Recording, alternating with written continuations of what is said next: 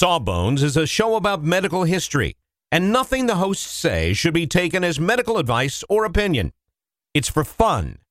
Can't you just have fun for an hour and not try to diagnose your mystery boil? We think you've earned it.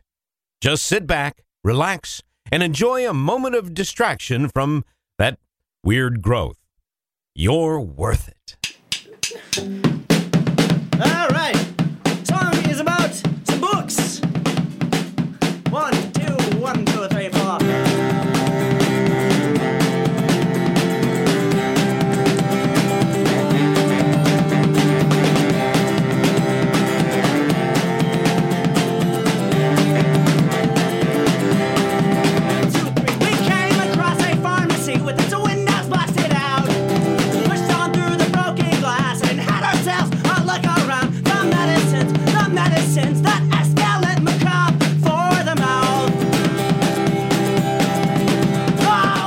Hello, everybody, and welcome to Sawbones, a marital tour of misguided medicine. I'm your co-host, Justin McElroy. And I'm Sydney McElroy. Welcome to the #1 medical podcast on the internet. Do you just declare that? I do. I frequently declare that. I don't think you can beat it. I don't know what metrics you're using though. I'm a scientist. I like to back up my statements with evidence, and this seems like a statement that you are making with no evidence. I don't think I am. I'm pretty sure I'm right. That's science. I don't think I am. I'm pretty sure I'm right. Hey, listen, if it weren't for that sentiment, we wouldn't have a podcast. That sentiment has been a very profitable one for us over the years, Sydney. If humanity didn't have that gut instinct that, gosh darn it, they were right, then we wouldn't have a show to do. You know, I think that is a nice transition to our topic this week. To go with a gut instinct that something seems right and run with it.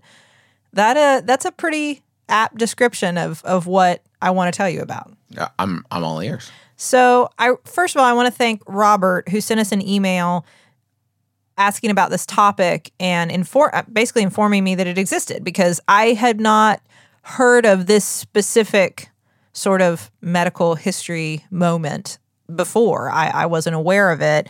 And I think in part because what it ultimately will lead to is largely pseudoscience. But it was a really interesting story, and I had never heard of it. And I guess Robert's interest started when he started investigating why so many houses from a certain period of American history have blue panes of glass in their windows. Yeah, that's weird. I've never noticed that, actually. Well, apparently it must be true. Probably not here in West Virginia, but in other places. I've not seen much blue glass. No, but there was something called the blue glass craze.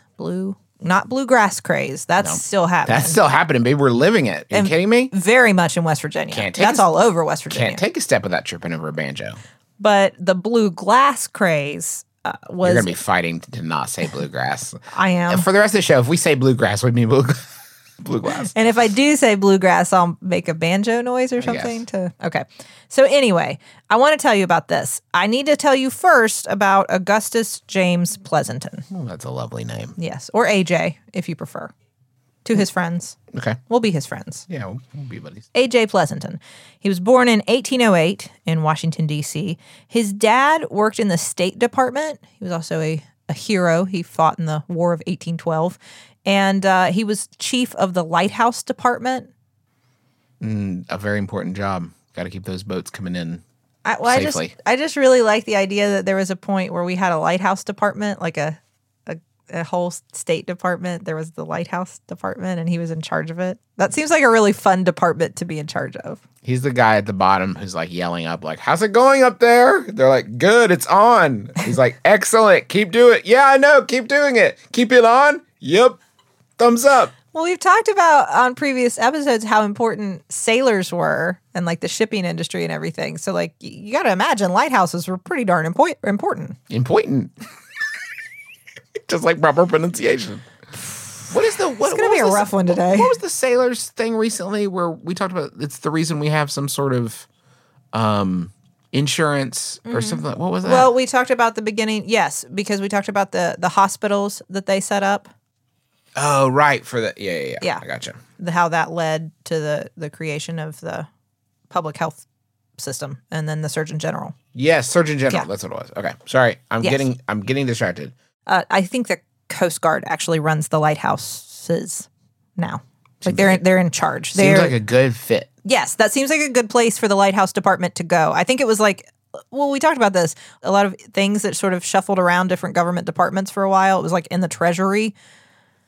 The Treasury was like the catch-all, I believe, because they only made 3, and then they threw everything they didn't know what to do with in the Treasury. It was like the junk drawer of the government. And then they were like, we should make something new. Let's make a Coast Guard and put the lighthouses there.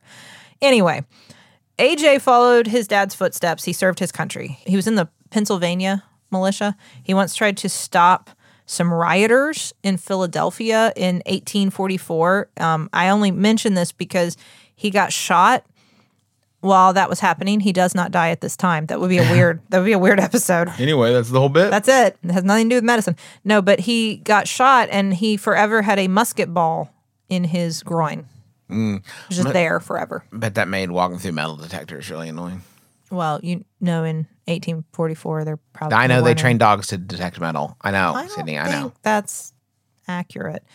During the Civil War, he was appointed the rank of Brigadier General of the Pennsylvania Militia, and he basically worked to defend the city of Philadelphia. That was his divisions, his group, his club. That's not what it's called. I bet it. My civilian-ishness is showing. I bet his dad was very judgmental. Like, oh, yeah, nice, defending Philadelphia. Get a lot of lighthouses there. Kind of an embarrassment to me, son. There's very few lighthouses in the downtown Philadelphia. But there probably are lighthouses in Philadelphia, right? I have no way of answering that question, and neither do you. And this is the exact thinking that got us into trouble at the beginning of the episode. Well, why don't I tell you more about AJ and you really quickly Google how many lighthouses are or aren't there in Philadelphia? Thank you. After serving honorably and returning from the military, he was bored, I guess. He was in retirement. He needed a project. That happens to so many people. My grandpa retired and then he started a microfilming business. Yeah. So, you got to have a project. AJ decided to get into 2 things. He had a couple passions. Have you figured out the lighthouse question yet? Yeah, they got some. Most notable seems to be the Turtle Rock Lighthouse, which is built in 1887. Which it's a little bit after his tenure there. Although maybe he was walking around Philadelphia like, God, we could use a lighthouse down here. There's something in my DNA that says to me, we need a lighthouse. So I am at the point where he has left the military and he's getting into other things. Yeah. Okay. So he liked growing and farming, or maybe he just had to do it out of necessity. Either way, it was something he was going to be doing. different time. He also liked colors, Who doesn't? much like my children. He liked colors. So I guess it was either like he could make one of those Fisher-Price little people farms, because those have growing and farming and they're very colorful. Mm-hmm. Or he could do something else. If he invented that, he would have been rolling in it. He really should have. Yeah, he would have made a lot more money. Except than he'd be like, anyway, they're made of plastic. And everybody be like, what are you talking about? I like the idea that he said they're made of plastic without, like, I don't know what plastic is or how to make it. I just know they will be made of plastic. I'm Yeah. putting the big idea out there. I've got no way to achieve it, but I'm going to put the big idea out there. Okay, plastic was invented in 1862, so I feel very confident in my assertion that that it hadn't really ramped up enough. I mean, maybe he heard about it in the... This would have been, so plastic was in existence. That is settled. It would be so new. Why There's do people keep asking he's if not- he made Fisher-Price Little People? He didn't, He folks. didn't. He You didn't gotta have let it anything go. to do with plastic. This is not where we're going. He was investigating the health benefits of different colors. Okay. That is the interest he had. Okay. He wanted to know specifically different colors of light is where he really sort of focused. Color in general, but like the idea of light filtered through different colors, like panes of glass or something, and the impact that could have on living things. Now, this is before you're hearing this and you're thinking, well, so he was interested in chromotherapy. Yeah. Because that is what that is, the use of color to heal or treat or whatever. Right. It was not a thing yet. This is before that was a thing. There were previous like moments throughout ancient history where people had sort of talked about color as part of different health regimens and that kind of thing, but the concept of like chromotherapy did not exist yet at this point in history. You can find like some references in ancient Greek and Egyptian medicine. To an extent, you could kind of compare some of chromotherapy to like the chakras, you know? But that's not exactly what we're talking about either, right? The idea of just like, here's some purple for your cough was not. Here's some. I don't know. Cough. I don't know. I don't know if purple is for coughs. It's not real medicine, so they didn't teach me that. Yeah. Ibn Sina had discussed the importance of color in diagnosing different ailments and had mentioned a little bit of this sort of idea in his writings of like, you know, red is, you've got to be careful with red colors, but because they can motivate the flow of blood and things like that. So like this idea that color had some physical impact on the body.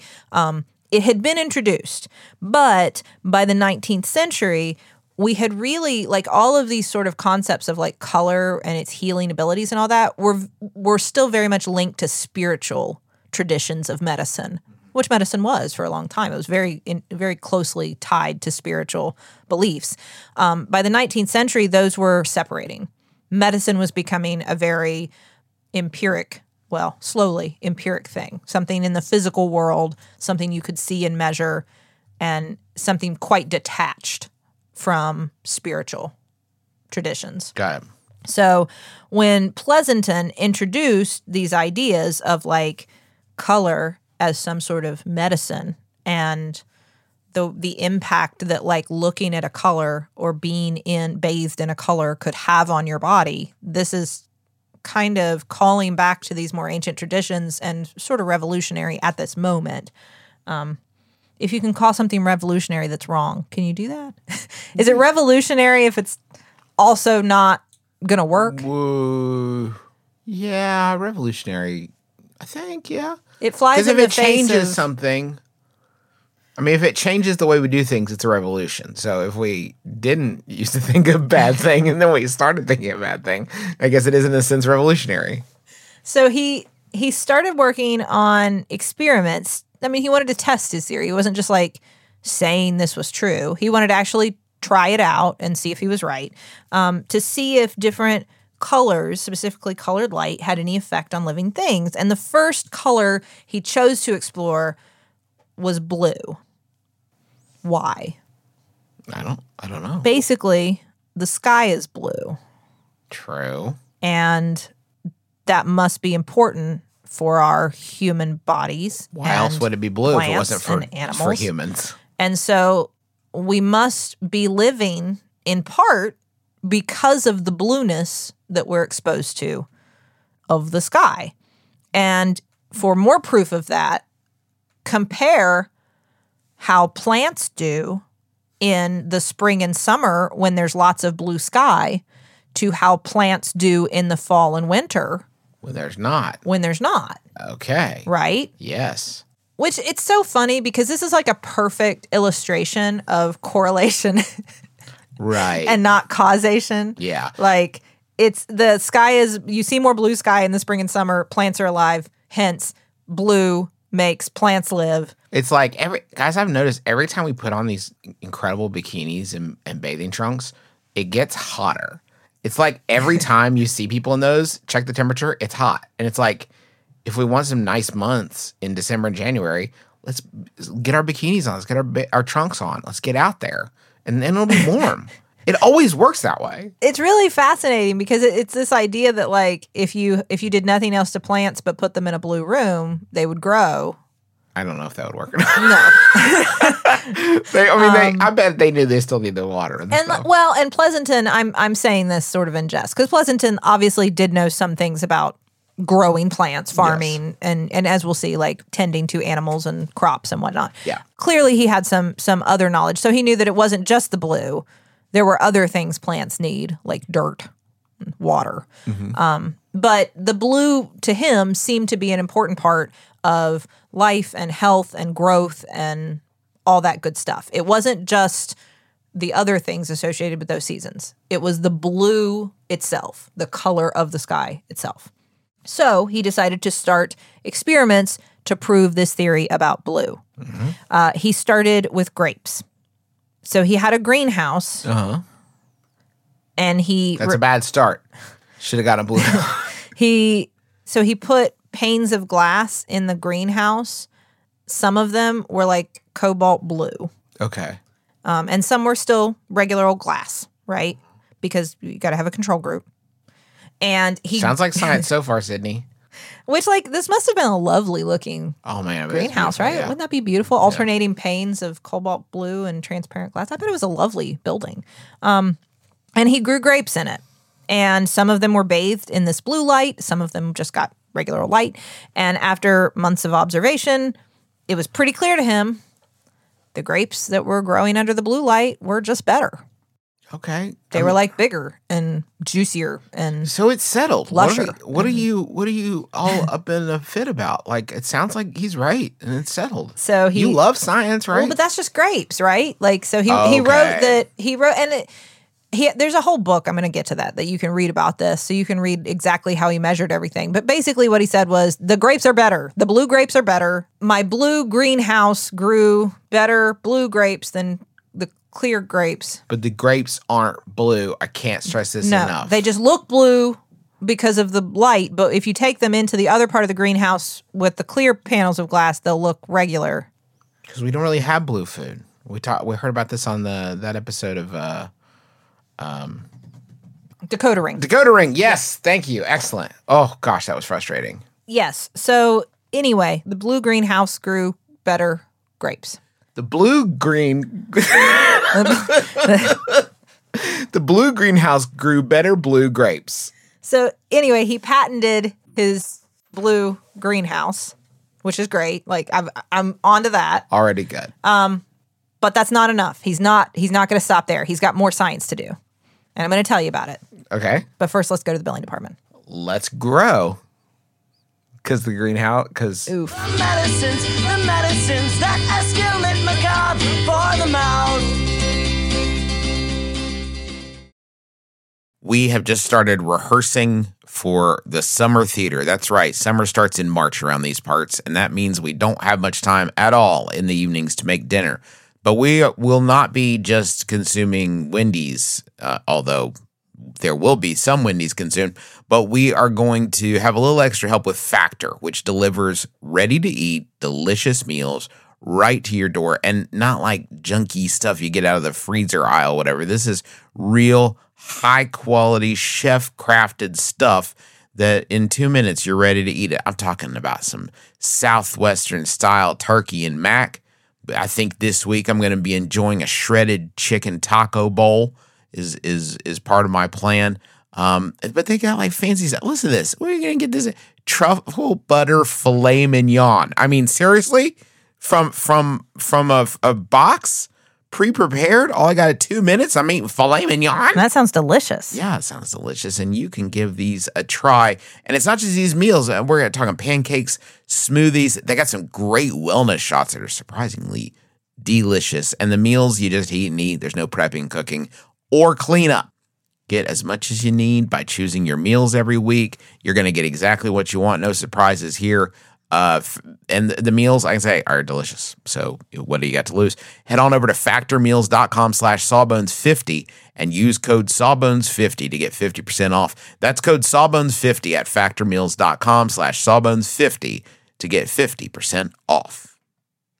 Sydney, you know how you're always saying that you'd like to build a Justin McElroy fan site full of all your favorite quotes, clips, videos, and hunky pictures of beloved podcaster Justin McElroy? I don't remember. Well, there's no need to wait any longer, Sydney, because Squarespace is going to make it easier than you could possibly believe to make a website all about your favorite hunky podcasting superstar. I don't think I was going to. Squarespace, what is it? It's a tool. Think of it as the palette of a web design artist. But you don't have to be a web design artist. You could just take stuff off the palette that is created by real people that know what they're really doing and put it from the palette onto the easel. The metaphor is broken down. Basically, you're going to be able to create great looking websites that have fantastic customer support and help you unlock your creativity and do whatever you want to with your small business or podcaster obsession. You can sell products. You can post your videos. You can share your stories about how Justin has shaped your life and is also a fantastic father. Folks, you got to stop waiting to make your Justin McElroy fan site. Go to squarespace.com/sawbones for a free trial. And when you're ready to launch your Justin McElroy fan site, use offer code Sawbones to save 10% off your first purchase of a website or domain. Hi, I'm Biz. And I'm Teresa. And we're the hosts of One Bad Mother, a podcast about parenting. Parenting is hard, and we have no advice. But we do see you doing it. Honk if you like to do it. Didn't we have a bumper sticker a while back that was like, honk if you did it? That's what it was. I think it was honk if you're doing it. Why did we not ever make those? Those We are a did delight. make them. I think they're still in the Max Fun store. Honk, honk, you're doing it. Thanks, Biz. So are you. Each week, we'll be here to remind you that you're doing a good job. You can find us on MaximumFun.org. Honk, honk. Toot toot. All right, so our man Augustus just took a brief detour off of science to dip his toe into commerce. Had to get that patent real quick. Yep. And then back to work. So he started putting pigs in blue light next. Like I said, it wasn't just plants. He wanted to check it out on animals. So he raised pigs that were exposed to and again, this isn't like a dangerous thing. It's just putting panes of blue glass in windows so that the light that filters through is blue. And so the pigs spend a lot of time, because I guess maybe pigs lay around a lot, right? Yeah, seems like it. So you could just make sure they're Don't let pinned. Babe or Charlotte's Web fool you. These are inactive animals. And he compared them to regular old lighted pigs. Whatever light pigs usually like. Regular. A ring light or a spotlight or I don't know. Anyway, he compared them and he said the blue pigs win again. They're just better pigs. The blue pigs win again. So then he moved on to cows. Okay. And he did the same thing. Same design. Blue cows, regular cows. Blue cows won again. They're better. Blue cows. Yeah, they just grow better. And he wanted everybody to know, farmers and grape growers, everybody, hey, if this works for things as diverse as grapes and pigs and cows, oh my, it will work for any living thing. So he started by giving speeches, and he started targeting the agricultural industry initially. That's a good place to start. Yes, I want you all to know about this sort of revolution, and you could do this on your farms and in your greenhouses, and you could also grow better things and sell them, I guess, for more money, and everything would be better. But then it occurred to him, if it works this great in plants and farm animals, what about humans? So he decided we needed to try these methods out on human beings and see if it also had the same effect on human bodies. So he tried it out on 2 patients. Okay. Mom, who had just given birth to a baby that was early, premature. Mm-hmm. And they needed to stay in they were kind of staying in the hospital for the baby to grow and to sort of keep an eye on them both, because back then we didn't have we weren't really great at taking care of premature babies yet. Right. So they knew they needed to keep them there and watch them for a while and make sure everybody was going to be okay. And so one of the things he said is, let's keep them in a room with blue light. Right? Let's put some blue panes of glass in here and Trust give me, them it some works blue on light. pigs. Yes, it worked for the pigs and the cows and the grapes, so it's going to work for mom and baby. And apparently they did really well, which is a great ending to that part of the story, regardless of the pseudoscience. I am really glad that happened. But they did really well, and so he thought, okay, well, that's 2 humans. Let's try it on some more. So he also tried it on, there was a chronically ill woman who couldn't walk because of her chronic sort of pain, and arthritis was the kind of picture I got from the description. Mm-hmm. And he put blue light on her, and then she could walk, and her pain was gone. There was a guy who had an arm that had rheumatism, and he put his arm in blue light, and it got all better, and he was fine. Amazing. Somebody had their baldness healed. Someone else's fertility was restored. A lot of people would sleep under blue light and say that their sleep was so much better sleeping under blue light than, I guess, darkness. Okay. Lower back pain. All the major ailments healed, fixed, cured, treated, completely better simply by putting, for the most part, by putting panes of blue glass into windows so that the light that filtered through was blue. Certainly, I guess there are other ways to expose people to blue, but that seemed to be the big way to do it. And he published a book on the topic in 1877. The title of this book is very long. I'm ready. The Influence of the Blue Ray of the Sunlight and of the Blue Color of the Sky, and the subtitle, In Developing Animal and Vegetable Life, in Arresting Disease, and in Restoring Health in Acute and Chronic Disorders to Human and Domestic Animals. Based on the novel Push by Sapphire. That's always what you say. I know, it's one of my favorite jokes of yours. Okay, well, as long as you like it, that's fine. I don't care if I repeat myself. If it gets a laugh out of you, I'll keep doing it. Anyway, so he wrote this book and published it. And by the time he actually published the book, I should say, like, this had caught on sort of in the lay public. People were interested and intrigued and liked this. It was already out there from his speeches, and like he had published like single sheet papers and stuff on it previously. And so word of this blue therapy had already spread. Even though a lot of people had interest in it, the medical community, the scientific community was, skeptical. Yeah, to say the least. They were quite skeptical. But the public was enthralled. Everybody wanted in on it. And it seemed like something that you could have access to pretty easily, right? Like if you had the money, you could replace panes of glass in your windows with blue. And that is exactly what a lot of people did. The price of blue glass would increase like 50%. People were putting blue glass in there, not just like in hospitals were doing this, but like, and in farms, of course, in the agricultural industry, but also in just their homes. Like we're replacing glass with blue glass so that all the time they would be bathed in this blue light. They started making drug vials out of blue glass was actually one of the things that specifically upset a lot of scientists and got a lot more backlash, is that for certain medicines, it's really important that they're stored in opaque vials. And they started making them out of this like pretty blue glass because it was the fashion. Reducing their efficacy. Yes.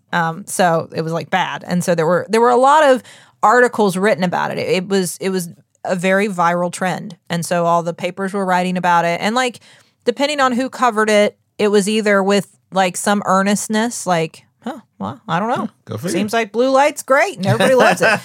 And then others who were specifically there was an article in the Boston Globe where they were like, this is ridiculous. And while it seems amusing, it's like, basically we're running out of patience for this. And could everybody stop, please? This is ridiculous.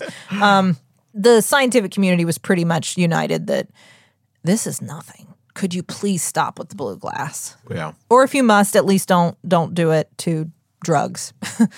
Anyway, just as quickly as it was popular, as with many viral trends, it faded. By the end of 1877, the same year his book was published, people stopped buying blue glass like that. Quick burnout. Yeah. It built. 1877, the year he published his book, was really both like the peak year and the end, like and the year it started to fall off, because he had already gotten that information out there mainly through the media and everything prior to publishing his book. Right. So the trend vanished pretty quickly. There was so much backlash from the scientific community. Maybe that was part of it. Maybe it was that it didn't work. And so people kept doing this, spending all this money to put blue panes of glass to replace all the panes of glass in their house. And then it didn't do anything. Maybe it was that people just lost interest. Something else happened that was cooler or weirder, or you could spend your money on to distract yourself. I don't know. Green light became green light was next. Got hot. A different color. So anyway, the ideas didn't disappear, even though the blue glass industry stopped making so much cash.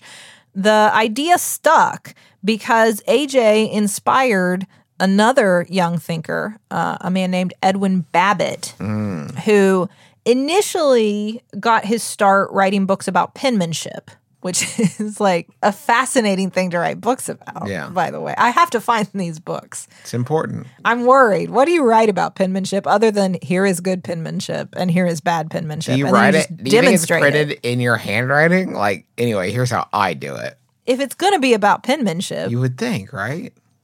There was the girls have this book, Charlie's handwriting textbook for school, has a letter from the author at the beginning, which is like, okay, bud, calm down. And he puts his signature at the end, and it is absolutely maddening. It is insane. Like these like flourishes on the H's and like L's that dip into it is absolutely just like, anyway, kids, here's how I do it. Maybe someday you'll get to my level. It's like, we all have phones. Stop it. This is a waste of time. She had handwriting classes for the first half of the year, and then starting at Christmas, they just stopped. And I think that finally we all decided to like, this is a waste of time. it is really interesting. I don't know. I don't have a strong feeling. I feel like we're going to get emails about this because I imagine that there are people out there who have really strong feelings about kids learning like cursive. Oh, don't even. Do you have strong feelings on this? I Yeah, mean, I'm fine I do with have it. I'm not gonna protest our kids learning cursive, but I would say it's not among like the top things I need them to learn. They absolutely should know cursive. They should know how to sign their name. Of course, you have a strong opinion on this. Of course I do. I'm a white man. I've got a strong opinion about everything. Come on. We're gonna get emails about this. Whether you want it or not, I got opinions coming out of my caboose. So, after he wrote these books about penmanship, he turned to spiritualism, as you do. He prayed to be more interesting. I'm not telling you too much about this guy because I feel like this will be a whole other episode that we're leading into here. So he would then later award himself a doctorate of magnetism from his own school. You can do that? Of magnetism. Well, I guess if you start a school and then you graduate from it, then you get your own How do you know when you graduate from your own school? Just like, I've gone as far as I can go here. When we're going to get online, get a cape and a cap and gown. He became a doctor of magnets, which like, I bet Insane Clown Posse wishes they knew. They knew. That there were doctors of magnets out there who could answer their question. Dr. Magnet does sound like a fantastic like Green Lantern villain. Well, I mean, I'm Dr. Magnet. You'll never stop me. There's already Magneto. Yeah, but Dr. Magnet is like DC's ripoff of Magneto, trying to cash in on it. So you know how like they have to call Captain Marvel books Shazam because Captain Marvel's already a thing over in Marvel's neck of the woods. Right. So those books have to be called Shazam, even though his name's not Shazam and never will be Shazam. And if you call him Shazam, you sound like a clown. Is his name Captain Marvel? His name's Captain Marvel. It's not Shazam. So DC made somebody named Captain Marvel? Yeah, the book's called Shazam. I know, but like there was already Marvel. Why did they make a book about a Captain Marvel when there already was Marvel and Captain Marvel, and that fits? Sydney's is that because Captain Sydney's DC Twitter handle is silly? at Sydney McElroy.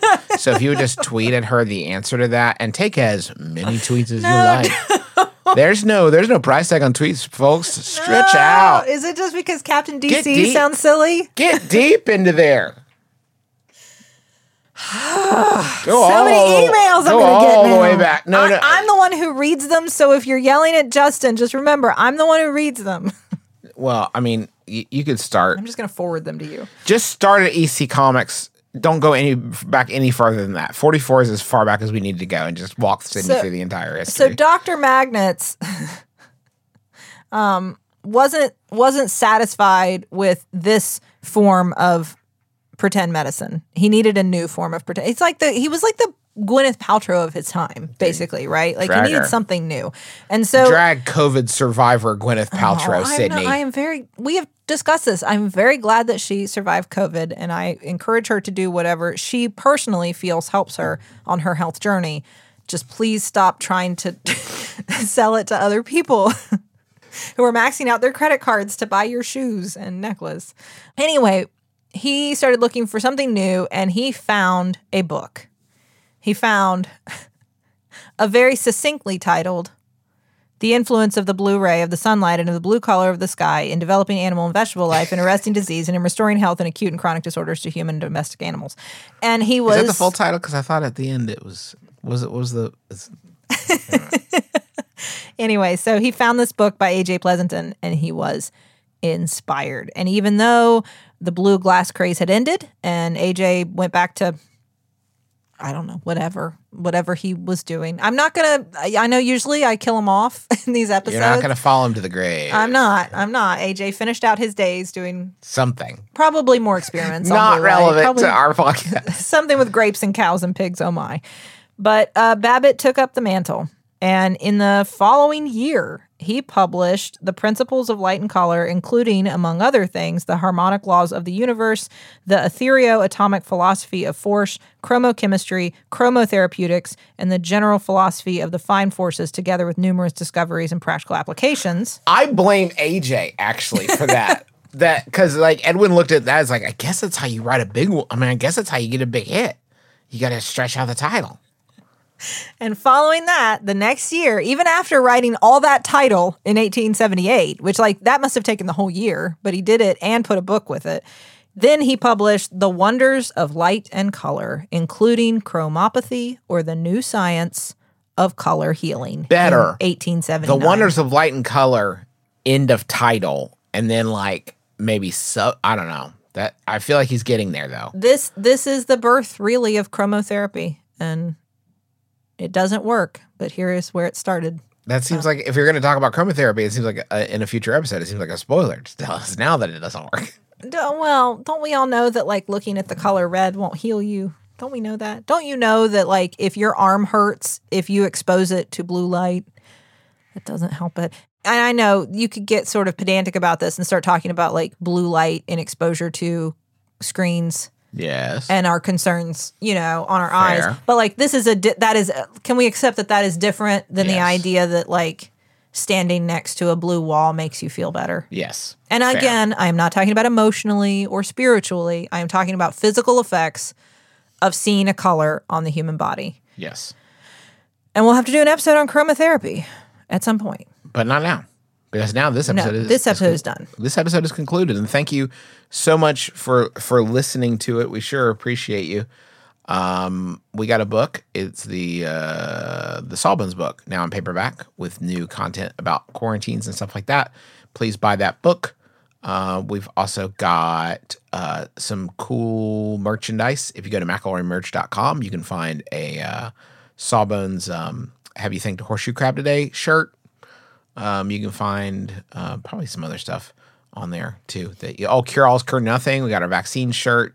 And thank you for buying those. The vaccines products helps to support the Immunization Action Coalition, which you can find more information on at immunize.org. They've got a lot of great resources there. And thank you for getting your vaccine. Go get your vaccine if you can. Your COVID vaccine if you're eligible. I encourage everybody to do so, and I really love all the tweets we get showing me that you're showing us. I think of them for me, but I guess they're for you too, Justin.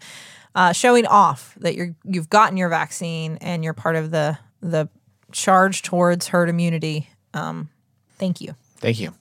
Thanks to taxpayers also for the use of their song Medicines as the intro and outro of our program. And thanks to you for listening. It's going to do it for us. So until next time, my name is Justin McElroy. I'm Sydney McElroy. And as always, don't drill a hole in your head.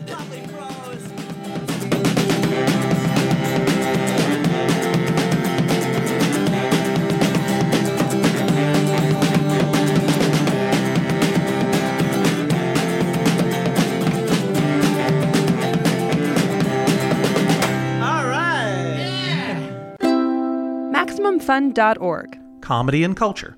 Artist owned. Audience supported.